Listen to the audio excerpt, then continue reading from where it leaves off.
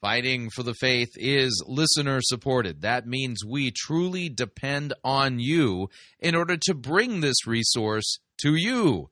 If you don't already support us financially, you could do so. Visit our website, fightingforthefaith.com. You'll see our three friendly yellow buttons there. One says donate, the other says join our crew, the other says become a patron. Click on one of them and fill that out. If you'd like to support us the traditional way, you can make your gift payable to Fighting for the Faith and send it to Post Office Box 13344, Grand Forks, North Dakota, zip code 58208.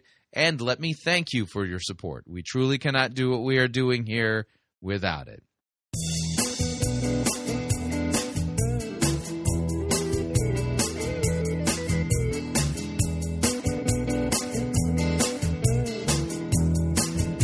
It's time for another edition of Fighting for the Faith. Monday, May 20th, 2019. Still getting used to the new format. It seems like most of the time our episodes are not an hour long, but that's okay. That's okay. I'm trying to fill it out with some teaching here.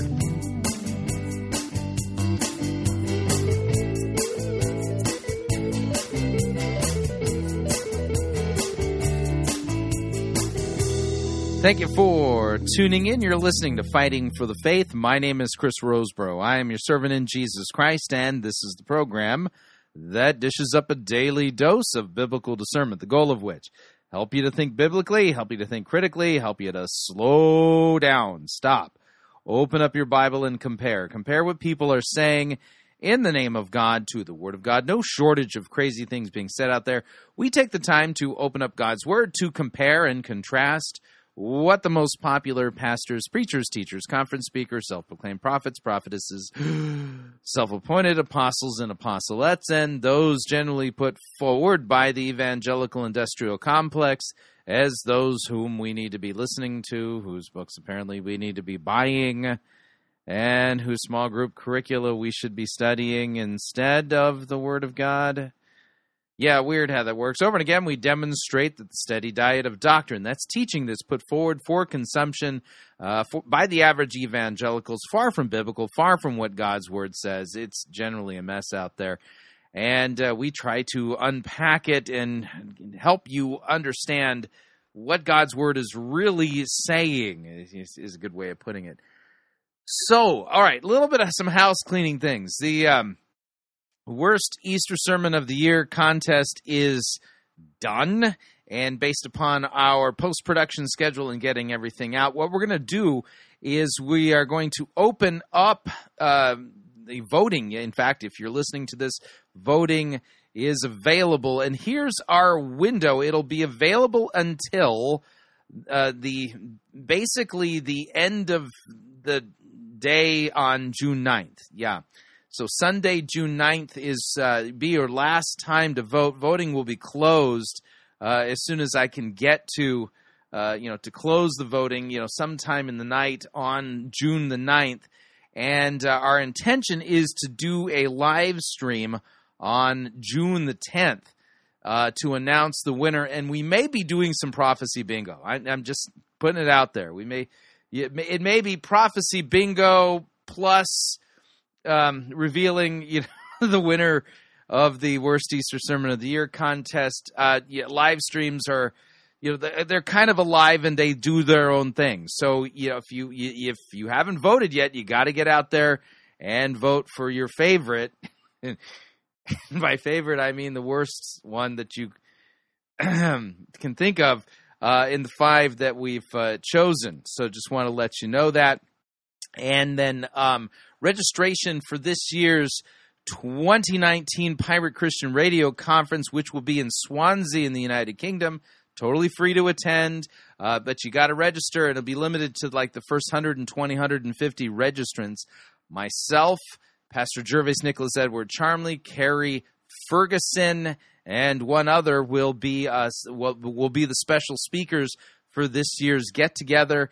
We'll be at the Siloam Baptist Church in Swansea in the United Kingdom August 9th and 10th. And, if you have the ability to be there, you're going to want to be there. It'll be a good time opportunity for you to meet myself and Pastor Charmley, and it'll be a good time of fellowship. And generally, that's kind of what these are like, kind of like hangouts with like good theology is the idea, good interaction, and looking forward to meeting our listeners in Western Europe who are able to attend at that time. So we'll get the website up for registration soon here, and like really, really soon, so that we can get that out. And then once we hit our limit, the registration page might disappear. That's how that works. So, all right, let's talk about what we're going to do on today's installment of Fighting for the Faith. It's just going to be weird. We're going to be doing two segments today. First segment, we're heading down to C3 Church, San Diego, as we listen to Brad Jones. The name of the message is titled, How Attractive Are You? How Attractive Are You?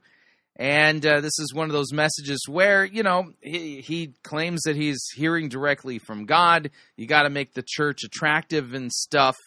And I'll give you more explanation about that on the other side of the intro to it. Then we'll take a break. When we come back from the break, we're going to be listening to Jim Bakker and Lance Wallnau hawking magical Trump coins. Yeah. I mean, it's a touch point with God and stuff, and I mean, even the Jewish Sanhedrin has played a role in bringing these magical Trump coins to market, and we'll take a look at that when the time comes. So that will be today's installment of Fighting for the Faith. Strongly recommend you make yourself comfortable. We got a lot of ground we got to cover, and since we're going to begin with a Prophetic Holy Orders Network Information Exchange Syndicate update, let's do this.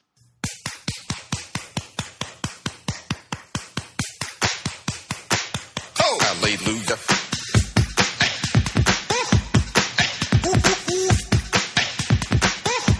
Get up right now.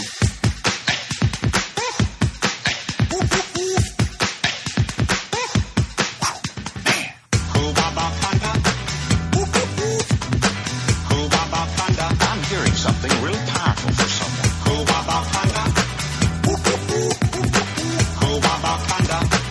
And now listen to this.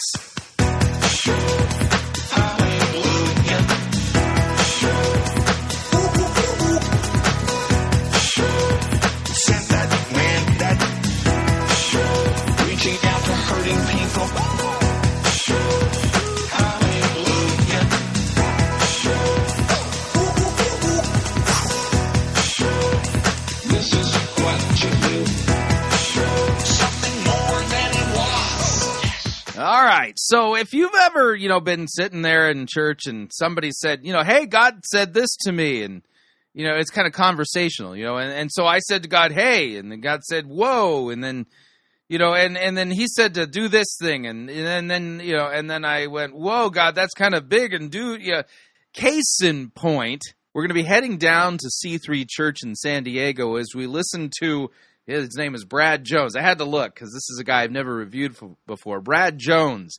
He's the youth pastor down there at C3 San Diego, at least one of their campi. He works with the youth. And we're going to listen to roughly, an 8 to 9, maybe 10-minute segment of a sermon titled, How Attractive Are You? Which already that's a problematic title for a message. But the basic premise behind this is that, well, the church needs to make itself attractive to the world, which is not at all what the church is supposed to be doing. And so, aside from the bad theology, we've got a problem here. And that is that Brad isn't really going to be quoting any biblical text in context. He's going to claim direct revelation from God, conversational revelation from God, which will form a major portion of this message. And then at the end, he's going to decree and declare and command and control thingies and stuff. And what he's engaging in is not biblical Christianity at all. So let's whirl this up. Here is, I had to look again, Brad Jones from C3 San Diego. Here we go. So I'm looking around, and then all of a sudden, this kind of feeling hit me, and I just realized, man, I wonder what their lives are like. Now, he's regaling his audience with a personal story where he was, interacting with a whole bunch of people, a group of people, wondering what they were like. You people watch? I went from judgy people watch back in the day to now I just wonder what their lives are like. It's kind of interesting. And it hit me, and I'm like, man, God, I don't know if they're happy. They don't really look very happy. I wonder, what if they had the relationship that we have? It's an amazing thing to have a relationship with God. Like I said, 15 years, I had nothing. Now, note by talking about having a relationship with God as opposed to having a religion. And this is a kind of a wonky way to talk, but this is evangelical buzzwords. And the gist of it is, if you were to think about it, there in Scripture there's a theme regarding those who Yodea, they know God. And this is an intimate knowledge. And there is an aspect in which you can talk about knowing God and knowing Him intimately, knowing Him well, knowing Him through His Word. This is most certainly true. But oftentimes when people talk about having a religion versus a relationship, it's a wonky way of saying, hey, listen, we're not saved by doing stuff. Religious things, lighting candles, kneeling on kneelers, and earning, religious brownie points with God, and then you're saved. Instead, there's a relationship is kind of loosely synonymous with this idea that we're saved by grace through faith because of what Christ has done for us. The problem is it's morphed. The concept has lost its anchorage, and it's morphed into, well, if you're not, if you haven't turned Jesus into your naggy girlfriend, who's always demanding, quality time with you, then you may not be a Christian. That's where it gets really strange and weird. Now, what he's going to be doing here is claiming he has an intimate relationship with God, so much so that he and God dialogue all the time together. I was lonely, and then I'm like, man, why can't everybody be a Christian? It might be, a little bit bold statement, but I believe it, and I think tonight we're going to all believe it. And so, as clear as day, he just goes, they're not attracted to me. And now begins the dialogue with God portion of the message. I'm like, what? God. I go, what do you mean? Because I got an image issue. I'm like, God has an image issue. Now, real quick, I'm going to duplicate a tab here, and I want to go to Romans chapter 3. God does not have an image issue. We have a sin issue. A horrible one. Each and every one of us is born under the dominion of darkness. But listen again to Romans chapter 3, which describes every single human being that's directly descendant naturally to Adam and Eve. Paul writes, well, what then? Are we Jews any better off? Well, no, not at all. We have already charged that all, both Jews and Greeks, are under sin. As it is written, none is righteous, no, not one. No one understands. No one seeks for God. God doesn't have an image issue. The issue is that the devastation of sin wrought on humanity as a result of our fall through our first parents, Adam and Eve, have made it so that no one seeks for God. All have turned aside. Together they have become worthless. No one does good, not even one. Their throat is an open grave. They use their tongues to deceive. The venom of asps is under their lips. Their mouth is full of curses and bitterness. Their feet are swift to shed blood, and in their paths are ruin and misery. In the way of peace they have not known. There is no fear of God before their eyes. And just a little bit of a note there, the Apostle Paul is citing. These words don't appear once in Scripture. They don't appear twice in Scripture. They appear twice in the Old Testament, in Psalm 14, verses 1 through 3, as well as Psalm 53, verses 1 through 3. And then the third time they appear, it's in Romans chapter 3. So, the fact that these words, that there are none righteous, appears 3 times in Scripture ought to kind of make the point that the issue isn't that God has an image problem or that people aren't attracted to him because we haven't made him attractive. The issue is we're dead in trespasses and sins. And none of us seeks for God, but God seeks for us. Christ he says, I came to seek and save the lost. See, Jesus is the seeker, we're not. But I digress. Let's come back to Brad here. What do you mean, God? I'm like, of anybody that has an image issue, it shouldn't be you. You talk that way to God. You go, yeah, and you live to tell about it? Like, you created everything. You created beauty. Your face, like the sun, eyes, lightning, fire. His body, it says that it's like glimmering metal with... And you had to remind God of this, really. Fire on the inside. I don't even know how you can see it, but you can. His legs, literally, it says, I think in Ezekiel, that there's a rainbow constantly around his throne. Like, he is beauty. I'm like, God, what are you talking about? And he goes, yeah, I know. And you forgot I never age. I'm like, duh, yes, my point. And he said, Brad, am I a liar? And I said, no, your Bible says not. Has this guy had a mental evaluation? I mean, he's hearing voices that are clearly not God. So who did I say holds my image? And I said, I don't like this conversation anymore. Yeah, man was originally created in the image of God. That image is marred and destroyed and shattered as a result of man's fall into sin. Now, let me show you another passage that bears that out so that you don't think I'm speaking out of turn. Ephesians chapter 2, which has verses 8, 9, and 10, which many Christians know by heart. Here's what it says in the opening part of chapter 2, which describes our state prior to becoming Christians. As for you, you were dead in trespasses and sins, in which you once walked, following the course of this world, following the prince of the power of the air, the spirit that is now at work in the sons of disobedience, among whom we all once lived in the passions of our flesh, carrying out the desires of the body and the mind. And watch this, and we were by nature children of wrath, like the rest of mankind. Yeah, that's after the fall. After the fall, every single human being is born dead in trespasses and sins, and by nature is a child of wrath. Yeah.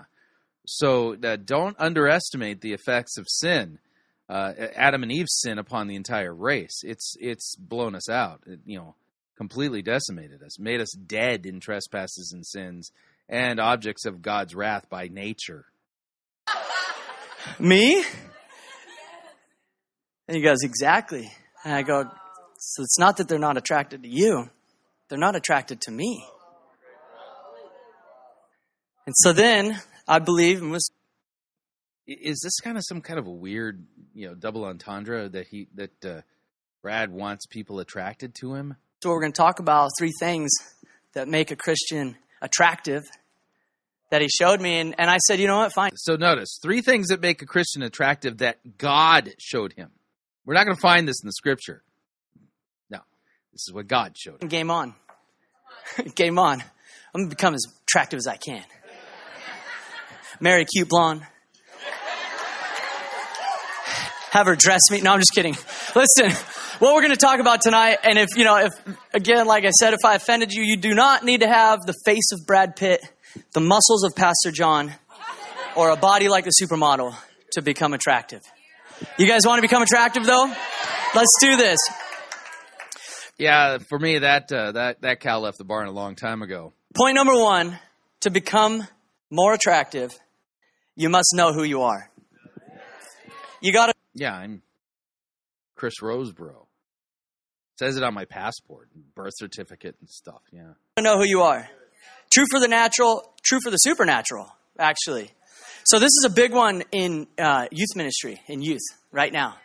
I don't know why. I'd say probably the last 50 years, the church has backed off on telling teenagers who they are. And so culture has swept them away in the sea.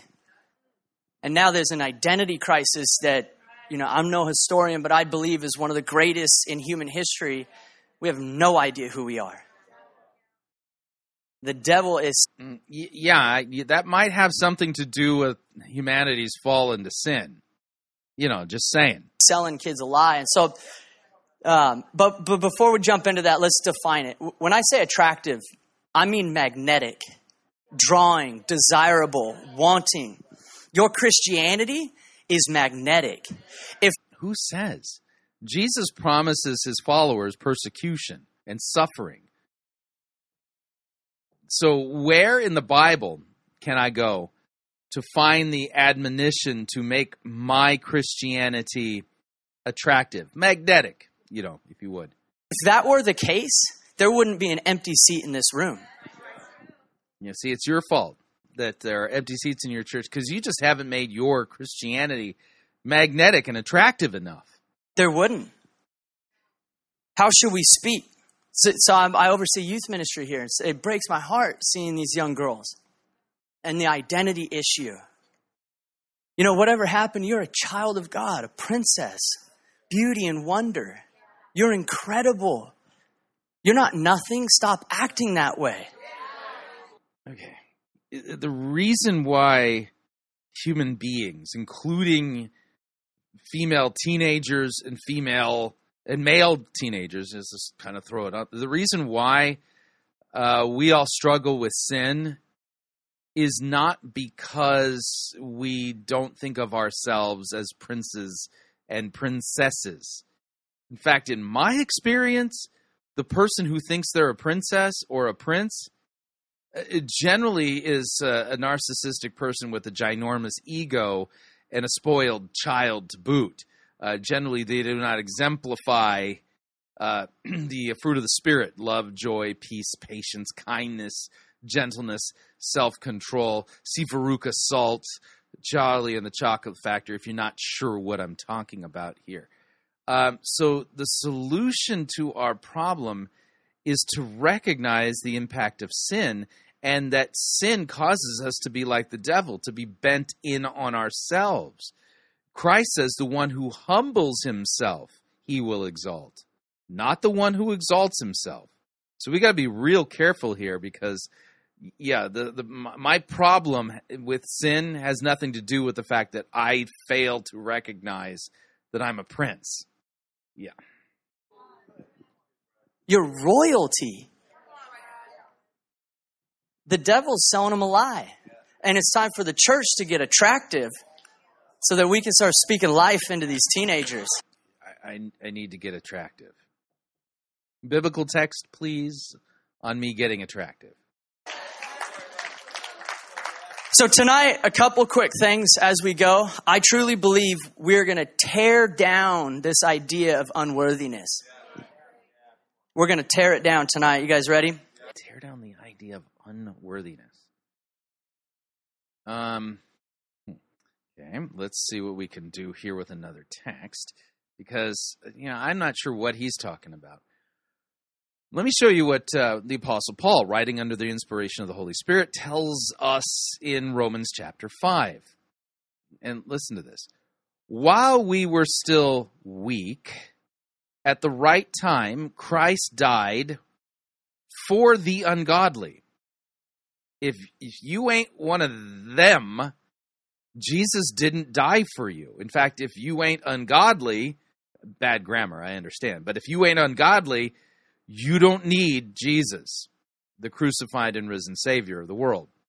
You see, Christ died for the ungodly. I would argue that being ungodly has something to do with being unworthy, especially when it comes to things like life, eternal life, and stuff like that. And then Paul goes on, for one will scarcely die for a righteous person, though perhaps for a good person one would dare even to die. But God shows or demonstrates his love for us in that while we were still sinners, Christ died for us. You see, God demonstrates his love for us while we're sinners. Since, therefore, we have now been justified by his blood, how much more shall we be saved by him from the wrath of God? That's the very thing we're being saved from, the wrath of God, hell. Have you heard of these concepts? For if while we were enemies, we were reconciled to God by the death of his Son, how much more now that we are reconciled shall we be saved by his life? And so you'll note Christ saves us while we're enemies of God. Enemies are worthy of death, punishment, all the things that go along with being an enemy of God. Yeah, so I'm not exactly worthy in and of myself. It's funny, though, that in the book of Deuteronomy, that God himself also makes it very clear as to why he chose his people. And now remember, Christians are grafted into Israel. We don't replace Israel. We're grafted in. So here's what it says in Deuteronomy chapter 7, starting at verse 7. It was not because you were more in number than any other people that the Lord set his love on you and chose you, for you were the fewest of all peoples. But it is because Yahweh loves you and is keeping the oath that he swore to your fathers, that Yahweh has brought you out with a mighty hand and redeemed you from the house of slavery, from the hand of Pharaoh, the king of Egypt. Know therefore that Yahweh your God is God, the faithful God who keeps covenant and steadfast love with those who love him and keep his commandments to 1,000 generations, and repays to their face those who hate him by destroying them. So, yeah, you'll note that Israel wasn't saved because they were worthy. They were saved because of God's great love. We aren't saved because we're worthy. We were enemies of God. But Christ dies for us even while we're ungodly, while we're sinners, while we're enemies of God. We weren't worthy of our salvation. God had mercy on us. Big difference. And notice we're not hearing this. So Brad is, sounds to me like he's filling people's heads with nonsense. He's scratching itching ears, and what he's saying doesn't square with the written word of God, yet he claims to have verbal dialogue with God directly. Because he's contradicting the word of God, I'm 100% certain, 110, maybe 120% certain he ain't hearing God's voice at all. Whatever he's talking to, it's either himself or he's lying or he's talking to a demon, but he ain't talking to God the Holy Spirit. So this is, maybe it's just me. I'm in youth ministry, so I think kind of maybe like a kid. But I believe that we've got a gross misunderstanding of our identity, who we are. Like, really, I think we're going to get to heaven and just be like, dang it. But I believe this is what it could be like, right? So say you just die, right? And you go to heaven. Now, notice this next part is not in Scripture. This is just him making stuff up. Yeah. And preaching it during a sermon. Walking around, streets made of gold, God's rainbow, like epicness, right? It's utopian. And you keep hearing this like, you walk, you just, what the? And there's a little baby angel right here, like a little training angel.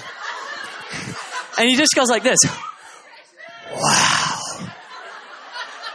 You're a human. You're so special.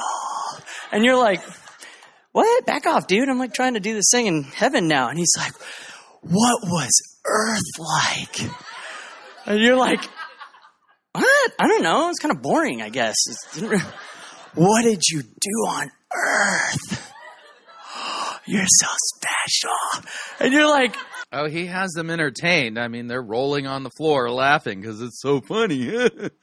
This is abhorrent. The job of a pastor is to preach the word. That's what Scripture says. I don't see him doing that at all. I was an accountant. A special accountant. And you're like, all right. And he goes, you're so special. And you're like, listen, dude, you're kind of annoying. Why do you keep calling me special? Like, back off. I'm not special. Like, I didn't really do much on earth. I just kind of... All right, let's take a look at another biblical text just to remind us of the warning that the Apostle Paul gives us in 2 Timothy chapter 4. I'll back up just to the very tail end of chapter 3 because it points us to the written word of God, and then get into 4. And so Paul, writing to young pastor Timothy, he says in verse 14 of 2 Timothy 3, as for you, continue in what you've learned and have firmly believed, knowing from whom you learned it, how from childhood you have been acquainted with the sacred writings. Sacred writings would be the scripture, the grammata in Greek, which are able to make you wise for salvation through faith in Christ Jesus. All scripture is theonoustos. It is breathed out by God and is profitable for teaching, for reproof, for correction, and for training in righteousness, so that the man of God may be complete and equipped for every good work. Notice, Paul is pointing Timothy to the scripture. Paul is getting ready to die. He's about to be beheaded. He's not that far away from being beheaded after he writes this letter. So note, he's pointing him right to the scriptures. They're going to equip you for every good work. And then he says this, I charge you in the presence of God and of Christ Jesus, who's to judge the living and the dead, and by his appearing in his kingdom, preach the word.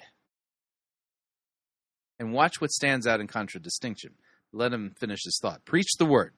Be ready in season and out of season. Reprove, rebuke, and exhort with complete patience and teaching. For the time is coming when people will not endure sound doctrine or sound teaching, but having itching ears, they will accumulate for themselves teachers to suit their own passions. And passions here is talking about the passions of your sinful flesh. And they will turn away from listening to the truth, and they'll wander off into myths. Yeah, I think there's some wandering off into mythos. Yes. Myths in this particular sermon. Went to work. Like, what do you mean I'm special? And he goes, what do you mean? And you say, what do you mean? What do you mean? It's like kind of like, I think angels have attitude in heaven. What do you mean? All of a sudden he turns from sweet to just mean. And then he just looks over and he goes, the king has never left, ever. And then one day he gathered all the angels and he said, I'm leaving. And we're like, why? And he's like, I'm going to earth. And we're like, why? And he goes, because the humans need help. And we're like, why? You mean the angels aren't aware of why Christ would be incarnate? And he goes, because I love them. And they're so special to me. You see, I think we have a really gross understanding of our identity. Perspective is everything, especially with youth. When you look at something like this, you don't see, like if I'm looking at our church this way, it's pretty attractive. If I'm looking at it this way, it's a whole new set of people. I'm not going to tell you which side was more attractive. But you see, we constantly are looking up to find our identity. But have we ever thought, what does it look like from up there down? Now, Woo! Yeah, this is pseudo-profundity. Do you have a biblical text that you're supposed to be preaching from? I'd like to hear or see that, because I'm looking at your podium there, and your Bible is unopened. It's sitting on the podium, right over there, and it's not open. How do you preach a sermon with an unopened Bible? the Bible here says, 1 Peter.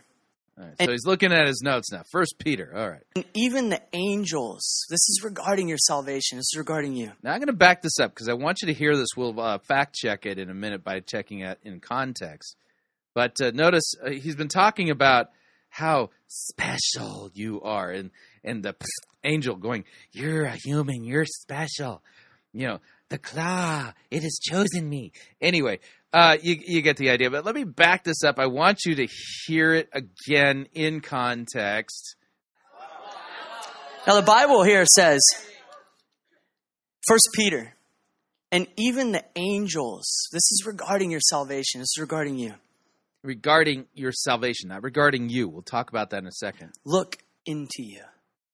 What? They look into me? No, not at all. Okay, let's see here. I'm going to have to actually hunt this down. 1 Peter, it's in chapter 1, thankfully. So let's apply our 3 rules for sound biblical exegesis, which are context, context, and context. That's right. You just look at these things in context. And we're going to look to see if angels look into you or look into me. if that's what Peter was saying. So Peter, an apostle of Jesus Christ, let me skip to verse 3. Blessed be the God and Father of our Lord Jesus Christ, according to his great mercy. He has caused us to be born again. Notice who's the active agent in our rebirth, our being born again. It's Jesus. Yeah, he caused us to be born again to a living hope through the resurrection of Jesus Christ from the dead, to an inheritance that is imperishable, undefiled, and unfading, kept in heaven for you, who by God's power are being guarded through faith for a salvation ready to be revealed in the last time. Let me fast forward just a little bit. Though you have not seen him, you love him. Though you do not now see him, you believe in him and rejoice with joy that is inexpressible and filled with glory, obtaining the outcome of your faith. And what is the outcome of our faith? It is the salvation of our souls. Now, concerning this salvation, the salvation of your soul, right? The prophets who prophesied about the grace that was to be yours, they searched and they inquired carefully, inquiring what person or time the Spirit of Christ in them was indicating when he predicted the sufferings of Christ and the subsequent glories. It was revealed to them that they were serving not themselves, but you, in the things that have now been announced to you through those who preach the good news to you by the Holy Spirit sent from heaven, things into which the angels long to look. Notice it doesn't say who the angels want to look into. It says things into which the angels long to look. And this is talking about the mystery of our salvation, the mystery that God was in Christ reconciling the world to himself, the mystery that the Son of God would be incarnate of the Holy Spirit of the Virgin Mary, and would be made man. But this is what we're talking about here. So this good news, the gospel that Christ died for our sins, even the angels long to look into that. That's what this text is talking about. But that's not what Brad said. Let me back this up again. 1 Peter, and even the angels, this is regarding your salvation, this is regarding you, look into you. No, they don't. And that ain't what Peter said in 1 Peter. Even the angels look into those things. In Psalms, it's David speaking. He says, he's looking at the heavens, the stars and the moon. He says, what your finger has done. What is man? It's incredible. Yeah, what is man that you are mindful of him? I'm not denying at all that God has saved us because of his great love for us. That the creation that he has made that has rebelled against him and fallen into sin, in his great love, he has had mercy. He's pitied us. And it's absolutely mind-boggling that God would even consider us rather than just throw us all into hell like we all deserve. This is most certainly true, but that doesn't make me a princess. I mean a prince. But you get the idea. What is man that you're mindful of him? Deuteronomy says that to the Lord, the heavens and the earth belong to him. Mm-hmm. Yeah. To the Lord, the heavens and the earth are his. And yet he set his affection on us. Yeah, indeed. I wish I could put it up right now, but those of you who look at nebulas and stars and galaxies. Is it because we are worthy? No. It's because of his great love and his mercy and his kindness. Not because we are worthy. We're not. And stuff. It's unreal. Like absolutely jaw-dropping what God created with his finger.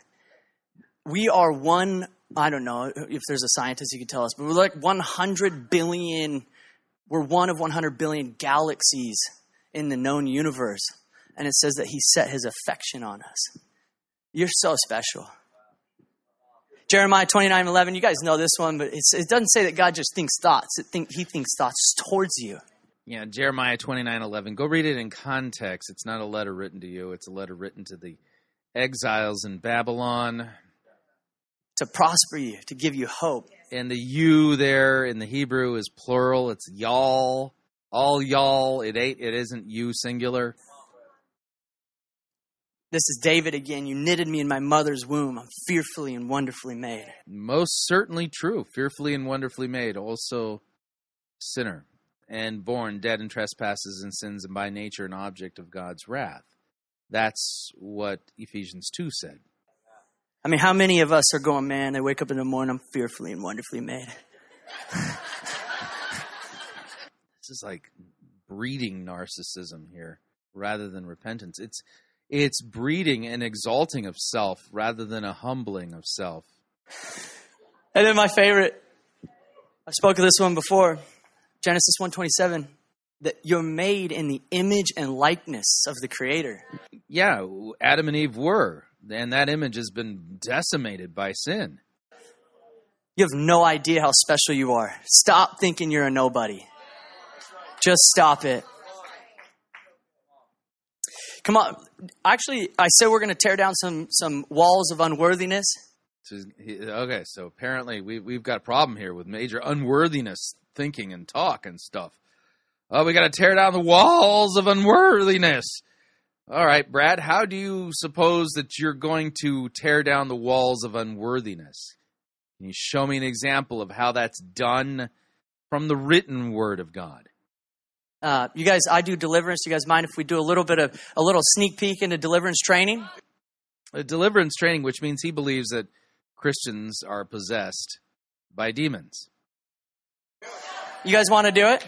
No. All right, I want you to close your eyes right now. No. Here's the thing. Anybody, and this is, maybe you don't deal with this, but if you do, you know who I'm talking to. What happens in the spiritual realm is we make agreements, legal binding agreements. And Yeah, and where in the Bible does it say that in the spiritual realm we make legal binding agreements with the devil? I'd like to see that. Which text says that? even though God has set his affection upon you, even though he loves you, even though you're made in his likeness and image, that if you make an agreement with the enemy, then he honors your will. Yeah, again, I need a biblical text for that. You got one? No, you don't, because no biblical text like this even exists. It's a powerful thing. Your will, I'd say it comes close to rivaling his will. What? My will comes close to rivaling the will of God. Are you kidding me? It's one of the most powerful things. And so when you make an agreement that you're not worthy, the devil comes in and signs it. And so this is what...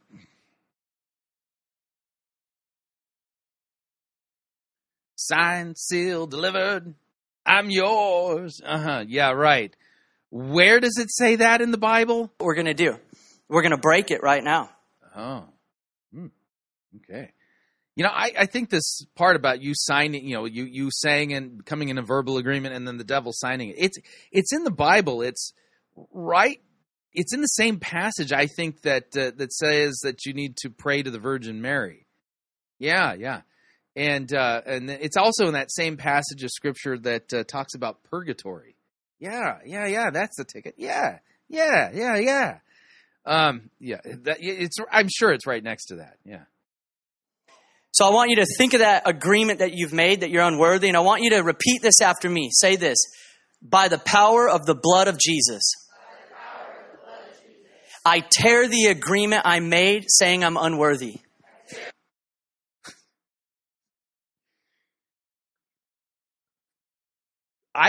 Wow, this guy's just making stuff up, So apparently a binding contract, so correct me if I'm wrong here, but so let's decide, let me just say that I decided I feel terrible about the agreement that I made with my mortgage company, and I have to keep sending them money month after month after month after month. Darn you, mortgage company, and so I'm upset that that you signed the agreement that we had. And so I know I'm just going to tear up the mortgage docs.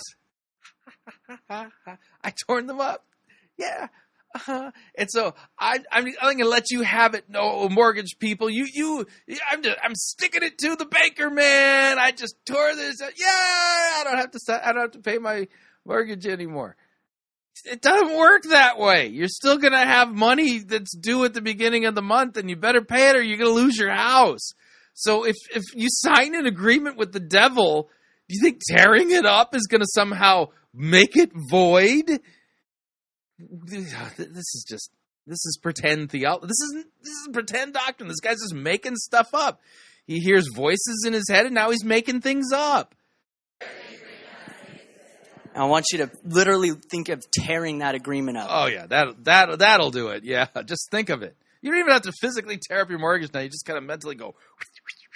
Yeah, yeah. I make a new agreement that states, I am worthy because he is worthy.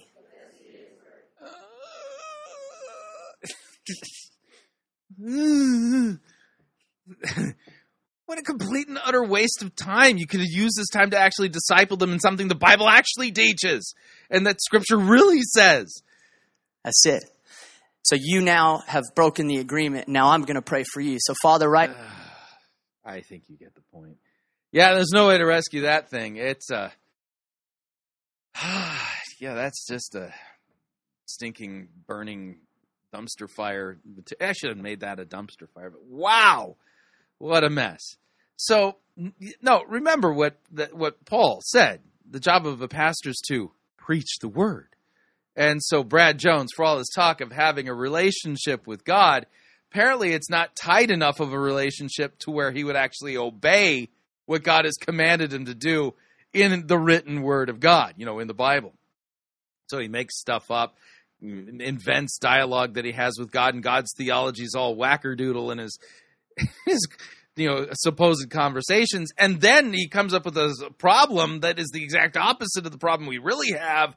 And the solution he comes up with is just, make up some, I do deliverance. So you came into an agreement with the devil. So just take that and tear it up and make a new agreement. Yeah.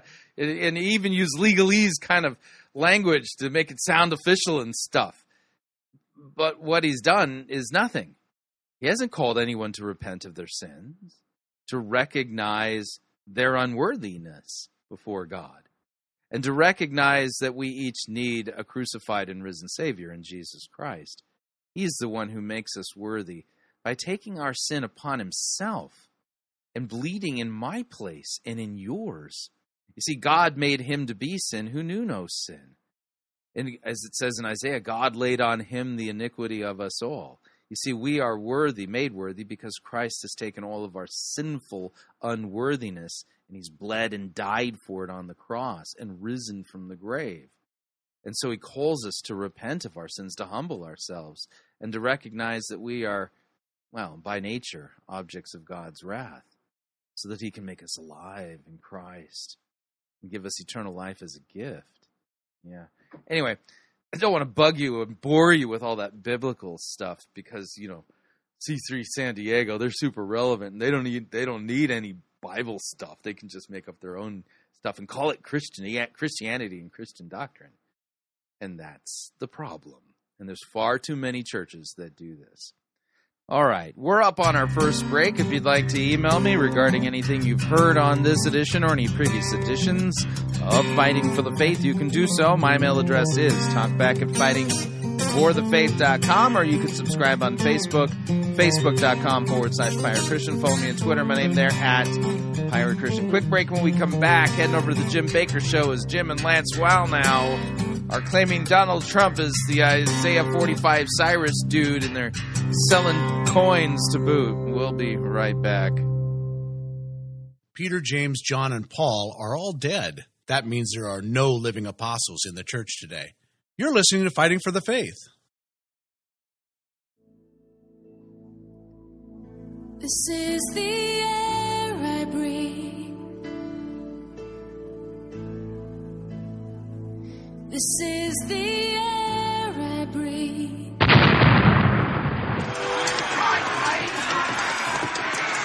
I've had enough of this sissy, pansy, cannon fodder written music you have the audacity to call worship. Men, put this entire girly praise band in the boo box.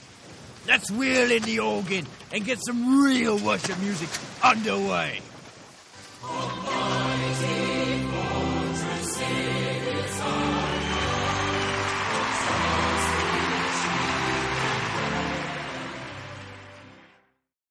Ye be listening to Pirate Christian Radio.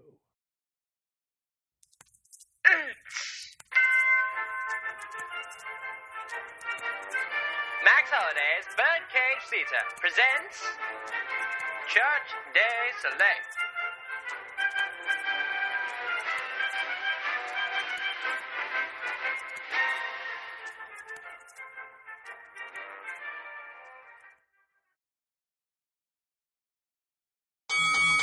And that's the bell. Rick Warren and Joe Osteen come charging out of their corners to begin round 5, and the punches are already flying. Warren delivers a clean uppercut into Osteen's jaw. Not missing a beat, Osteen returns the favor with a swift jab to Warren's ribcage. Warren staggers a little but lunges and lands a stunning blow to Osteen's right temple.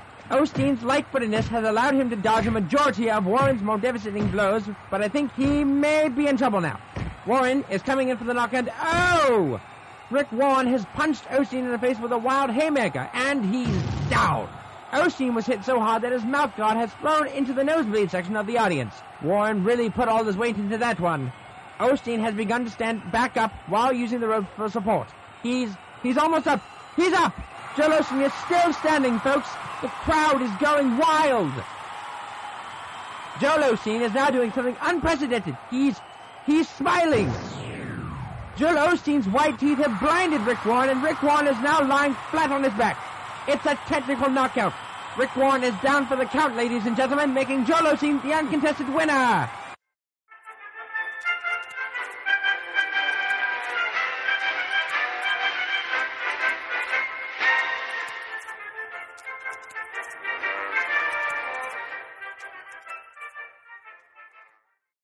Hi, Chris Rosebrough here to talk about our longtime featured advertiser, Cheapo Air. Doesn't matter if you're traveling for business reasons or for pleasure. Doesn't matter if you're traveling within the United States or abroad. Cheapo Air is the place for you to save literally hundreds of dollars on your airfare, hotel rooms, and rental cars. Visit our website, fightingforthefaith.com. On the side of our website, you'll see our ad banners. Look at the ad banner for Cheapo Air and look on it. There's a promo code. Write the promo code down.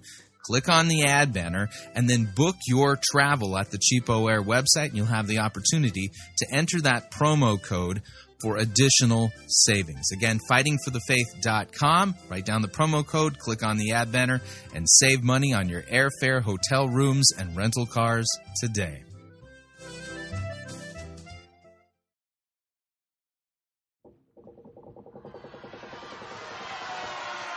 Oi, Captain! We got ourselves a heretic! And exactly how do ye know that she be a heretic? She be endorsing the health and wealth heresy. Does he be speaking the truth? Jesus died to make us rich. And what exactly do we do with heretics? We throw them in the boo box. No. We preach the gospel to them. What if, the heretic doesn't repent? Then we throw them in the boo box.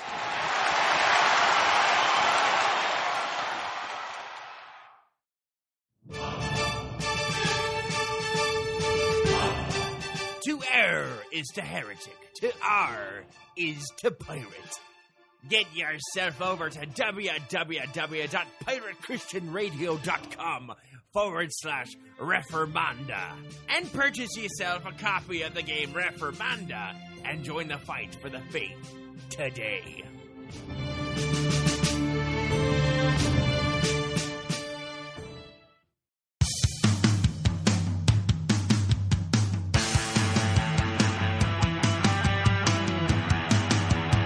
No.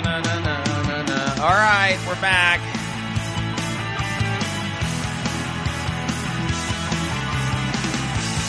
Warning, listening to Fighting for the Faith could cause you to think that Donald Trump is not the Cyrus mentioned by Isaiah in chapter 45. Just a reminder, Fighting for the Faith is listener-supported radio. That means we depend upon you, your generous gifts, financial contributions. in order to continue to bring Fighting for the Faith to you into the world. And you can partner with us. It is a partnership. Visit our website, fightingforthefaith.com. When you get there, you'll see our 3 friendly yellow buttons. One says donate. The other says join our crew. The other says become a patron. When you join our crew, you get to pick your rank in our crew, and rank is based upon your monthly commitment. Lowest rank is Powder Monkey at $9.95 a month. After that, Gunner's Mate at $24.95 a month. From there, Master Gunner at $49.95 a month, and then Quartermaster $99.95 a month. Joining our crew is a great way to support us. If you'd like to make a one-time contribution, click on the donate button. If you'd like to become a patron via Patreon, click on the become a patron button. If you would like to support us the traditional analog way, you can do that as well. Make your gift payable to Fighting for the Faith, and then send it to Post Office Box 13344, Grand Forks, North Dakota, zip code 58208. And let me thank you for your support. We truly cannot do what we are doing here without it. Moving along. Yep, time for a Jim Bakker Show update.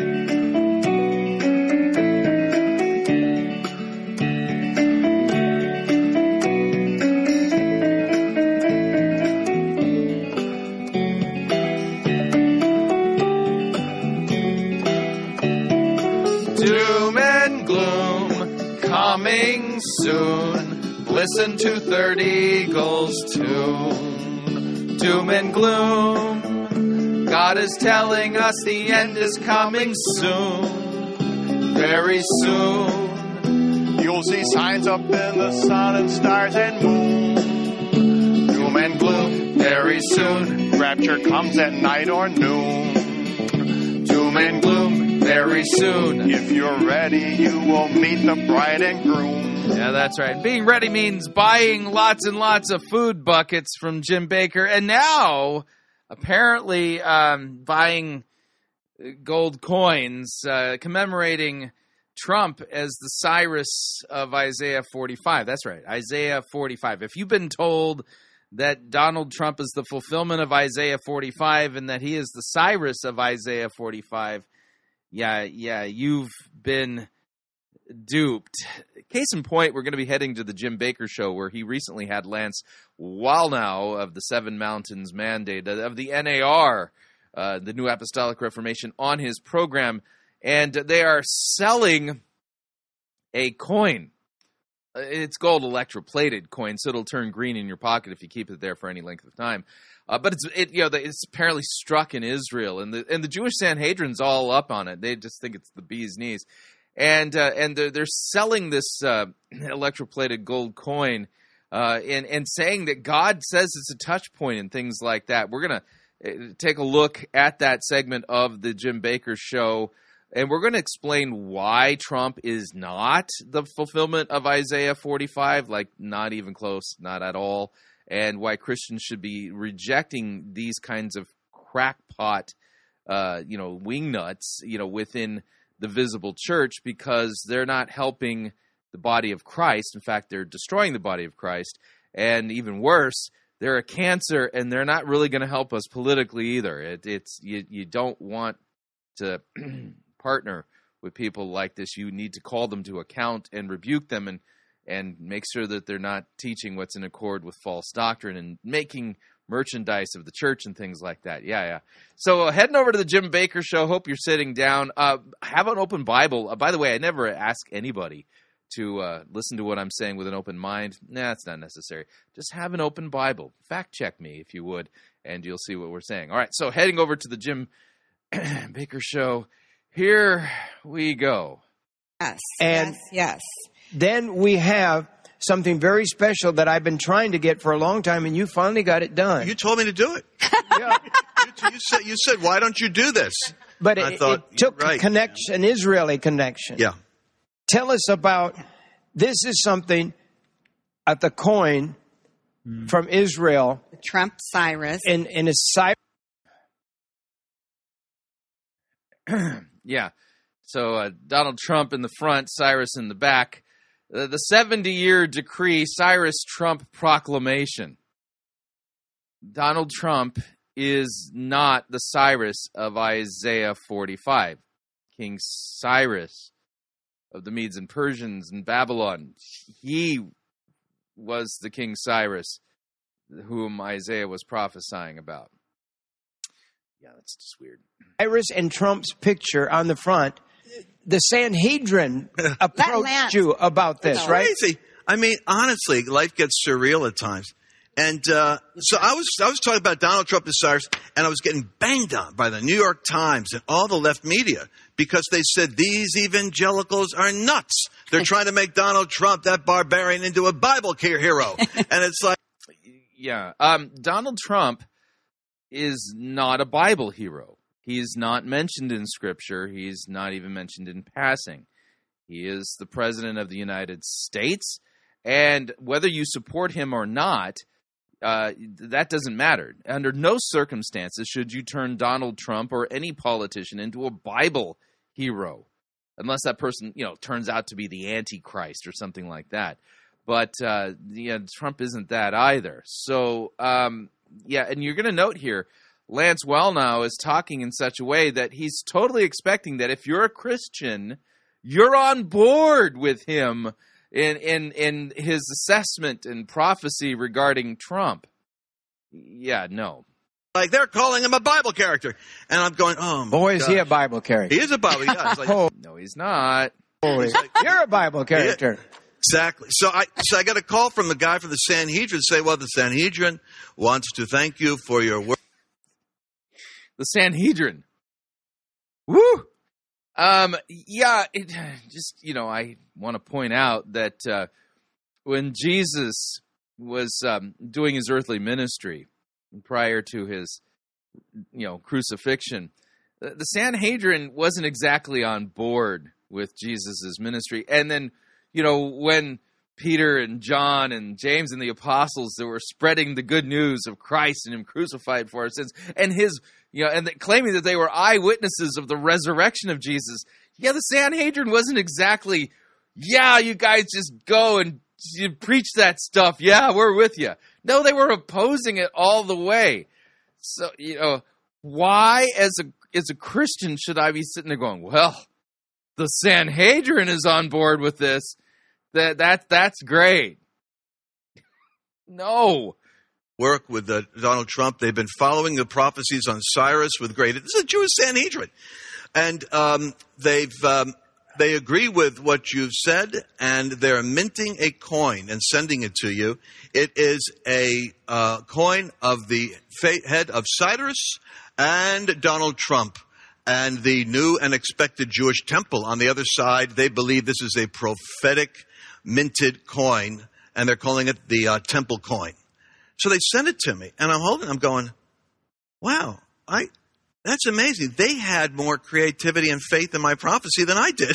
Right, right. So then look at that. They have more confidence that was a real prophecy than even Lance Wallnau. That just doesn't speak well of him. Now, let's do a little bit of work here. We're going to pause and open up the Bible. Let's take a look at the passage in question, Isaiah chapter 45. And this is a prophecy given by Isaiah, more than a century before Cyrus lived.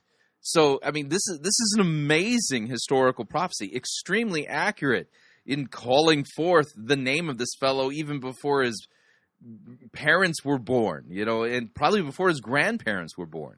So here's what it says. Thus says Yahweh to his anointed, to Cyrus, whose right hand I have grasped, to subdue nations before him, to loose the belts of kings, to open doors before him, the gates that gates may not be closed. I will go before you and level the exalted places. I will break in pieces the doors of bronze and cut through the bars of iron. I will give you the treasures of darkness and the hoards in secret places, that you may know that it is I, Yahweh, the God of Israel, who call you by your name. So you're going to know that if Daniel quoted Isaiah to Cyrus and showed him this prophecy long before, that would have been quite an impressive prophecy long before he even lived, and that's the point. For the sake of my servant Jacob and Israel, my chosen, I call you by your name, and I name you, though you do not know me. I am Yahweh, and there is no other. Besides me, there is no God. And so God, through the prophet Isaiah, is sending a message to King Cyrus. I am the only God that there is. I am Yahweh, that's my name. There is no other God beside me. I equip you, though you do not know me, that people may know from the rising of the sun from the west that there is none besides me. I am Yahweh, and there is no other. I form light, and I create darkness. I make well-being and create calamity. I am Yahweh, who does all these things. Okay? So great prophecy. But I'm going to point something out that's a little bit obvious here. Are you ready? Cyrus. Or in Hebrew, Koresh. Yeah, Koresh. And then here's the next word. Are you ready? Trump. Cyrus. Trump. You see, they don't even sound the same because they're not the same. This is not a prophecy regarding Donald Trump. This is a fulfilled prophecy, a prophecy given by God through the prophet Isaiah to King Koresh. That's his name in Hebrew. Not Trump. Not Donald. The United States is nowhere mentioned in Isaiah. And this is important. We as Christians must, and I mean this, must say no. Don't let your politics keep you from saying this is false doctrine. This is a twisting and manipulating of God's word. This prophecy is not about Donald Trump at all. And you don't want wingnuts like Lance Wallnau and Jim Bakker being the front and foremost spokesman for conservatives. Not at all. These men are dangerous wolves. Now, let me walk through a couple of other passages here and kind of point this out. Now, one of the things I specialize in and bring to my programs is this idea that Scripture clearly says that the Old Testament is it's symbolic. In the Old Testament, you have types and shadows, and the substance is found in Christ. Now, that's not something I made up. That's something the Scriptures teach us. So Colossians chapter 2, I'll start at verse 16 so you can see this, talking then about the Sabbath and the new moon festivals and things like that, which are part of the Mosaic covenant feast days. And here's what it says. Let no one pass judgment on you in questions of food and drink, or with regard to a festival or a new moon or a Shabbat. These, verse 17 says, are a shadow of the things to come, but the substance belongs to Christ. So Scripture itself, the New Testament makes it very clear. In the Old Testament, so why did they have Sabbath? Why did they have the Sabbath? Why did they have the feast days? The Passover, the Feast of Booths, and trumpets and tabernacles and all of those things. Those were types and shadows. And the substance is found in Christ, and Christ is the fulfillment of those things. The book of Hebrews makes that also explicitly clear. In Hebrews chapter 10, it says, for since the law has but and here's that word again, shadow, skia, of the good things to come instead of the true form of these realities, it can never, by the same sacrifices that are continually offered every year, make perfect those who draw near. So, let's say for a second that there is a connection then. There is a way in which Isaiah chapter 45 is related to something in the new covenant era. Well, the way the types and shadows work is that they are a type and shadow pointing to Jesus. And you're going to see how Lance Wallnau manipulates one of the prophecies from Jeremiah chapter 23. That is clearly about Christ and tries to misapply it to Trump. And that's a problem. That's a problem altogether. So even if there is a type and shadow going on in Isaiah chapter 45, it's not pointing to Donald Trump. It's pointing to Jesus. And so if you're going to work with the types and shadows in that prophecy, you have to find the fulfillment in Christ.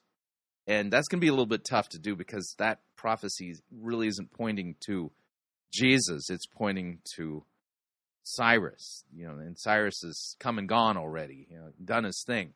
Now, a little bit of a note here. Jim Bakker, Lance Wallnau, these men are parasites.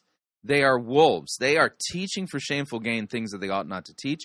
They twist God's word and manipulate it, and they are doing so for money. And that's very clear in what we're going to be seeing here. So this is where the book of Titus and the qualifications of a pastor and the responsibility of those in pastoral ministry come into play. And so you're going to note that as you listen to these qualifications, Paul is talking to Pastor Titus and saying that he needs to, appoint overseers, other pastors for the care of Christ's church. And the qualifications are actually quite important, and then we'll note why. Titus chapter 1, verse 5 says, "This is why I left you in Crete, so that you might put what remained in order and appoint elders in every town as I directed you. If anyone is above reproach, husband of one wife, his children are believers, not open to the charge of debauchery or insubordination, for an overseer, as God's steward, must be above reproach. He must not be arrogant or quick-tempered or a drunkard or violent or greedy for gain, but he must be hospitable, a lover of the good, self-controlled, upright, holy, and disciplined." And those are the moral qualifications, but there are theological qualifications as well, and those come into play now. He must hold firm to the trustworthy word as taught, so that he may be able to give instruction in sound doctrine, and also to rebuke those who contradict it. Yeah, sound doctrine is a biblical qualification. And what we're hearing from Lance Wallnau and what we're going to be continuing to hear, this isn't sound doctrine. This is a manipulation of God's word. And watch why. The reason why pastors must be able to give instruction in sound doctrine and to rebuke those who contradict it is because God wills for them to be silenced. Here's what he says. "For there are many who are insubordinate. They are empty talkers. They are deceivers, especially those of the circumcision party, and they must be silenced, since they are upsetting whole families by teaching for shameful gain what they ought not to teach." You'll notice that there's a lot of money in false teaching, in false doctrine. And for this reason, we are warned about these false teachers, and we are instructed to rebuke those who are contradicting sound doctrine. And you sit there and go, well, they claim that they're Christians. They claim that they're Christians and they support Trump and I support Trump. Yeah, I get that, but also kind of keep this concept in mind, is that Jesus on earth, when the demons would say, "We know who you are, Jesus. You're the Son of God," he didn't allow the demons to go and preach the gospel and let everybody know who he was. Yeah, consider this idea. Luke 4, starting at verse 40. "Now when the sun was setting, and all those who were sick with various diseases brought them to Jesus, and he laid his hands on every one of them and healed them. And demons also came out of many, crying, 'You are the Son of God!' But he rebuked them, and he would not allow them to speak, because they knew that he was the Christ." So here's the idea, is that Lance Wallnau, Jim Bakker, they are wolves, they are false teachers, and having them be representatives of conservative politics in America, as well as Christianity, would be akin to Jesus allowing the demons to go out and preach the gospel. I mean, after all, they know who Jesus is. But the last thing you want to do is give credibility to the demonic. Same principle, by the way, applied when the Apostle Paul was preaching the gospel in the city of Philippi. There was a slave girl there who was possessed by a spirit of Puthona, which means she was associated with the oracle at Delphi. And watch what happens here. So as we were going to the place, this is Acts 16:16, we were met by a slave girl who had a spirit of divination and brought her owners much gain by fortune-telling. She followed Paul and us, crying out, "These men are servants of the Most High God, who proclaim to you the way of salvation." Yeah, I mean, that's accurate. Yeah, but you do not want demons preaching the gospel. What you end up doing is giving them credibility, and then they end up destroying people. That's how the demonic works. So she kept doing this for many days, and Paul, having become greatly annoyed, turned and said to the spirit, I command you in the name of Jesus Christ to come out of her. And it came out of her that very hour. Notice Paul doesn't decide, she's got that right, man. Look at that. We are servants of the Most High God. We are proclaiming the way of salvation. We should partner with her, whoever is not against us is for us, right? No. No. So I think you kind of get the idea, but let's go back to the Jim Bakker show as this train wreck continues. I met you and you said, why don't you do something? I thought, yes, why don't I do something? And on the back, Isaiah 45:1 is on the back of the coin. Now, this is not a gold coin. It's gold electroplating, which means if you put this thing in your pocket, it's going to turn green and the gold's going to rub off. And it's amazing. And this is beautiful. Tell me, you talked about him being Cyrus, a type of Cyrus. A type of Cyrus. And that doesn't make any sense. So Cyrus is the type and shadow, and the fulfillment is Donald Trump, not Jesus? No.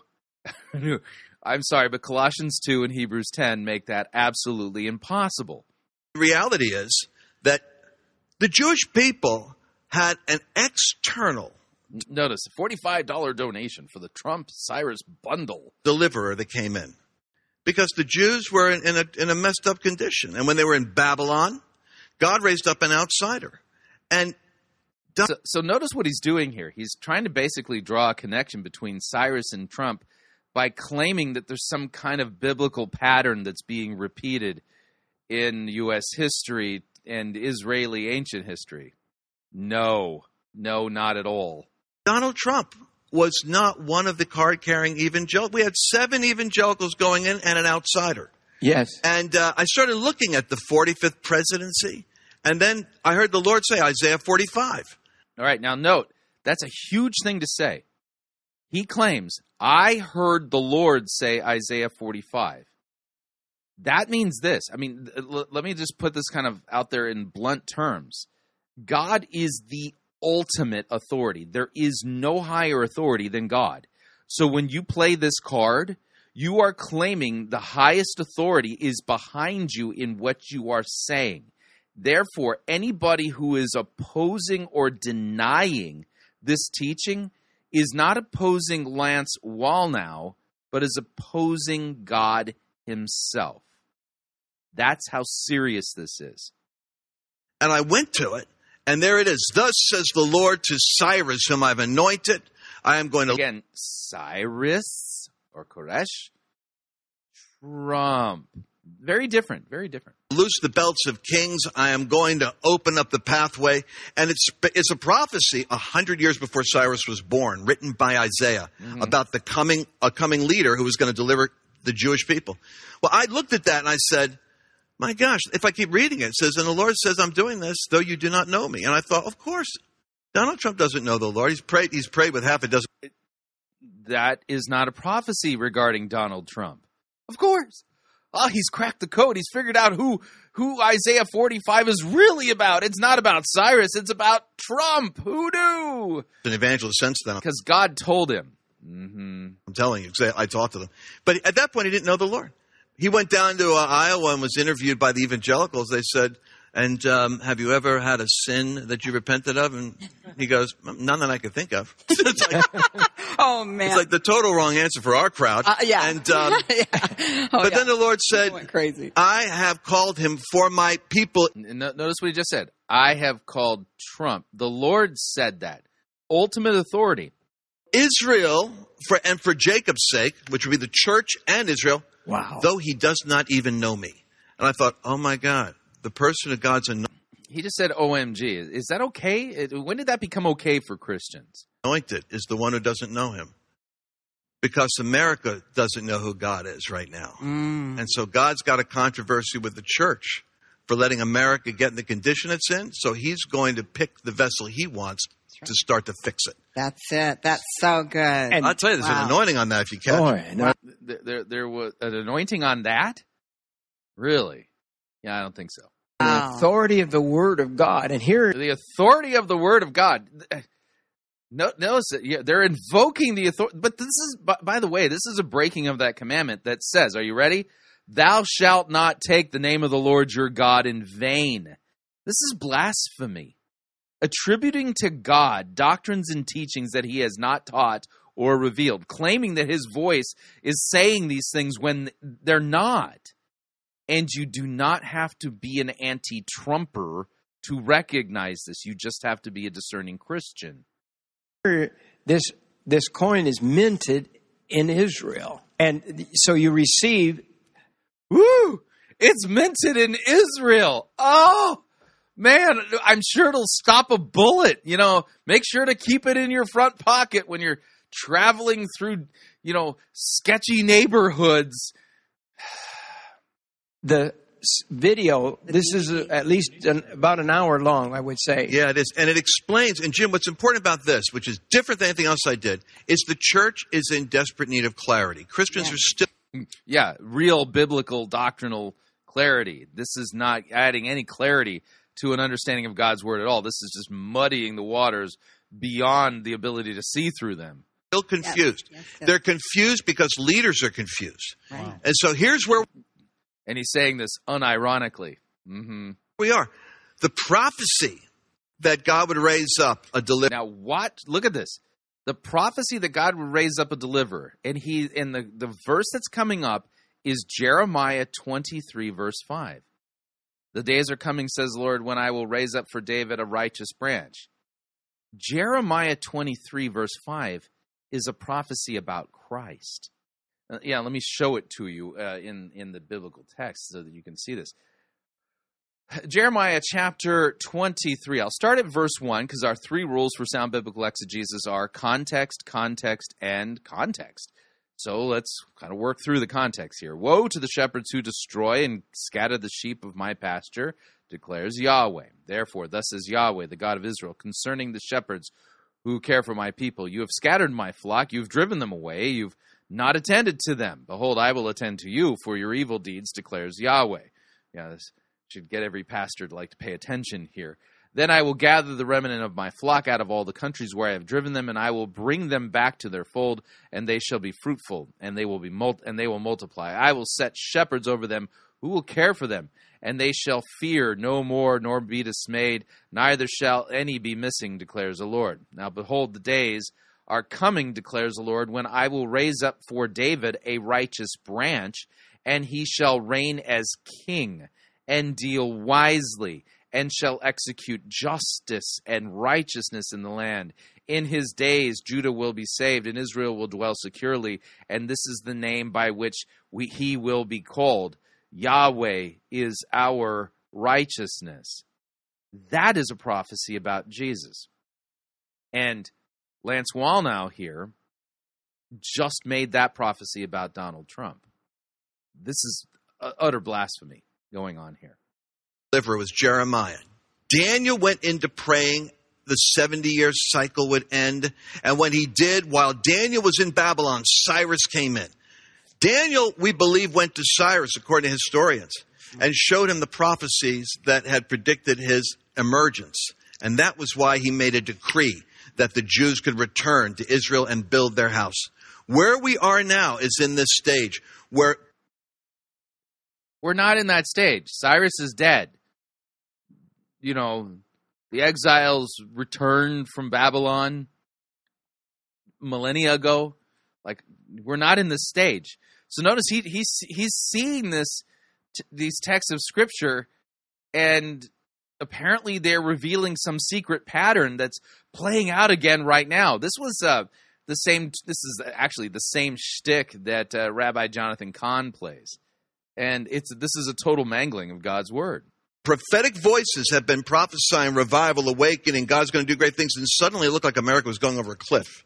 And we're going, oh my God, is it all over with this? There it is again. OMG. When did that become okay? Last election. And some of us saw it. You saw it more clearly than most. And, but the prophetic promise for America required intercession. And so intercession and fasting came before this election at an unprecedented rate. Out of that intercession, 23 million Christians who had not clearly made up their minds could not sleep the night before. This is based on George Barna data. This isn't like Pentecostal hype. This is data. 23 million Christians who didn't know what they were going to do couldn't sleep. Wow. And they were troubled, and they knew they had to vote.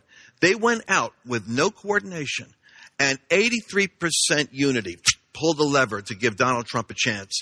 And that ended up translating to 250,000 votes in an electoral college in 5 states, which put him in the White House, much to everybody's shock or angst. Now, again, I want to point this out. I support Trump. I'm a conservative. And I don't want to have anything to do with this man and what he's doing. Because you do not have to embrace this if you're a Christian and you support Trump.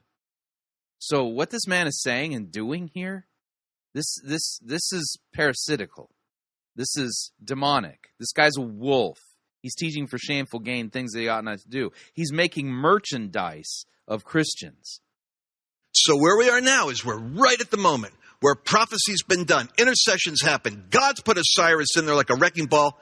Now the next phase is the response to the open window and the open door. It's the Christian moment. So now the Lance Wallnau, Trump, Cyrus prophecies go to the next phase. What? And Christians are staring at the open door, not knowing what to do. This is where Zerubbabel and Ezra and the characters we don't study enough. Who knew Zerubbabel's involved and Ezra and I bet Nehemiah as well. Oh, that's right. Of course it's got to be Nehemiah because, Nehemiah built a wall. Yeah. Wah, wah, wah. Oh, yeah, it's that bad here. Characters who went in through the open door. A remnant responded to the opportunity. They moved in. God sent revival to build his house. And then Nehemiah followed up and rebuilt a wall. And you're telling us what's going on. Every preacher should have this tape. No. Nobody who is a Christian who says that they believe Scripture should have any of this. They should reject it and rebuke Lance Wallnau and Jim Bakker. To know what's next and know the plan. I need that to know what's next. Oh, good grief. In the Bible. Yes. And you go beyond Cyrus. Yeah, we do. And there's and you we have a booklet, I guess you'd call it. Yes. It's pre-published. We get this material first, and we're going to actually print it. We're printing this and publishing. And that's some pretty expensive toilet paper right there. Just saying. This will come with this offer. So what you'll do, you'll get this. You'll get the video, which is so... Listen. I'm listening, Jim. I wouldn't buy this or any of your food buckets. No way. With the way I sit here today, this is the most important piece of material I want to get into your hands right now. Yeah. This is it. This is so high on my list. In my lifetime of 60 years on television, this... And how many years in prison? Again, how long were you? You're just curious. This is so powerful. I saw it at home. It was so powerful. I couldn't shut it off. I was supposed to go to sleep. It's so powerful. Yeah, I mean, he had to go to bed. He just couldn't go to bed. So powerful. I kept watching. It is the now. It'll help you understand where it's the now. We're going. And you bring us beyond Cyrus. You bring us what's next. Right. It's happening now because the house of God was being restored. And then the wall was built. To this day, I don't think we understand the relationship between Nehemiah and our own history. What's the big...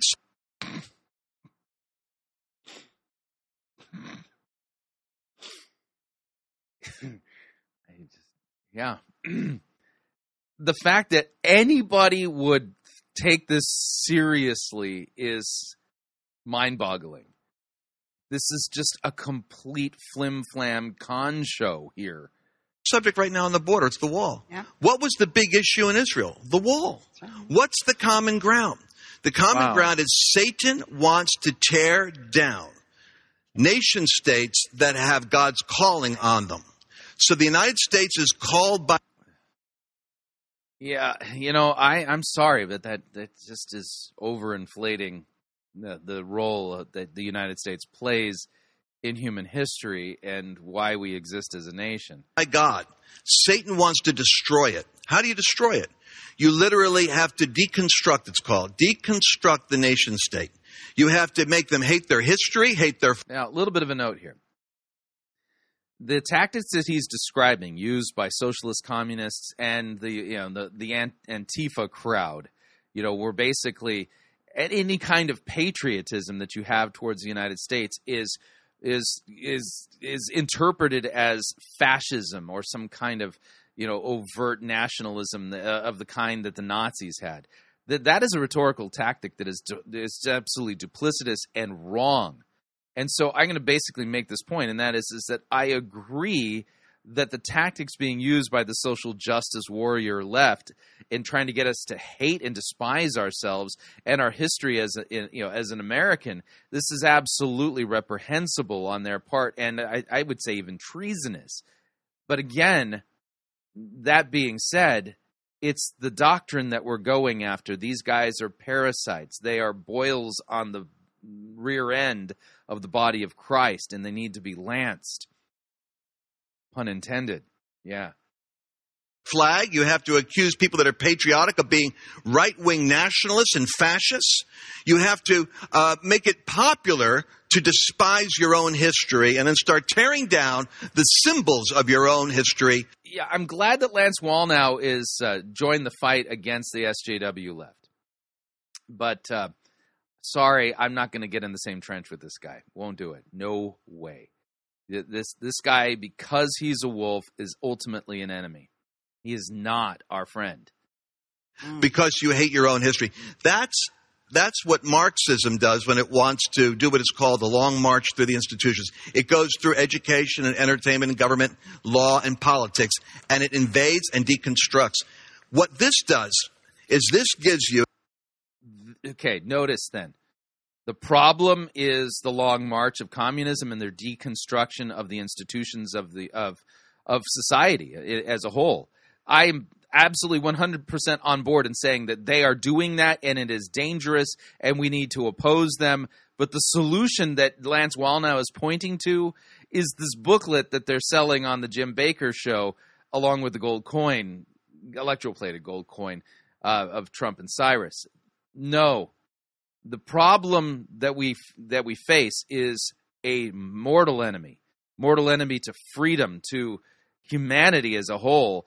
And the solution is not found in this booklet put together by Lance Wallnau, where he's somehow drawing a connection between Trump and Cyrus and Nehemiah and Ezra and Zerubbabel. Yeah, no. The solution is actually the real word of God, rightly preached, correctly taught, calling the United States and others to repent of their sin, of their idolatry, and to be forgiven by the shed blood of Christ, and then bearing fruit in keeping with repentance, which then does have an impact on your votes. In this manual, the timeline for God's counter movement. Mm-hmm. I could describe what's bad. We all get it. But what's the move God's doing? We have the prophets prophesying. Jim, you are. Yeah, there is no pattern that's going to be repeating regarding Daniel and Cyrus and and these people. This is utter flim-flam. You're a prophetic voice. What you're doing with your broadcast is a prophetic voice. No, Jim Bakker's a false prophet. It's the voice of God telling us what's coming and what is possible. No, God's word is being manipulated. Turn it into, somehow tea leaves that we can somehow see the future regarding what's coming in the immediate days of the Trump administration. No. And so out of that comes intercession. How many of you have been praying all across America? How many of you have been praying? This coin is our point of contact. When I asked the Lord why... What? This coin is a point of contact. Notice what he just said there. When I asked the Lord, let me back this up just a smidge. Listen again. He's going to claim direct communication from God regarding this coin. This coin is our point of contact. When I asked the Lord, why the coin? The Lord said, because when you take the coin, it's a point of contact. So your faith is being... So, note, the Lord, why the coin? Well, the coin is your point of contact, says the Lord. And if you disagree with this, well, thus saith the Lord, you're opposing God. God wants you to have this coin so that it could be a point of contact. Released with 1 million other believers to pray protection and peace and wisdom and counsel over the President of the United States and over his family. That's our point of contact every day when you see it. The coin is our point of contact. Remember, God... people could, if they want to pray for Trump, and they should be praying for Trump. They should be praying for all of our elected governmental officials. You know that a number 2 pencil and a piece of paper, that could be a point of contact too. A lot less expensive. And it doesn't require you to support the ministry of a false teacher and a false apostle like Lance Wallnau and Jim Bakker. Put something in your hand that you have a role in. Right. Get them now while we have them. I think you get the point. Utter flim-flam. Utter flim-flam. This is a complete con job, mangling of God's word. And if you are a Christian, a conservative, and a supporter of Trump, you need to reject this kind of parasitical false teaching and drum these people out of Christianity and out of the Republican Party, because this is not what God's word teaches. These men are clearly, trying to line their pockets with money and are manipulating God's word and kind of riding on the Trump bandwagon along the way, in order to line their pockets and to fleece people, all in the name of, this is God told me, and all that kind of nonsense. God didn't tell him any of this. I think you get the point. So what'd you think? Love to get your feedback. If you'd like to email me regarding anything you've heard on this edition or any previous editions of Fighting for the Faith, you can do so. My email address is talkback@fightingforthefaith.com, or you can subscribe on Facebook, facebook.com/Pirate Christian. Follow me on Twitter. My name there @Pirate Christian. Till tomorrow, may God richly bless you in the grace and mercy won by Jesus Christ, his vicarious death on the cross for all of your sins. Amen.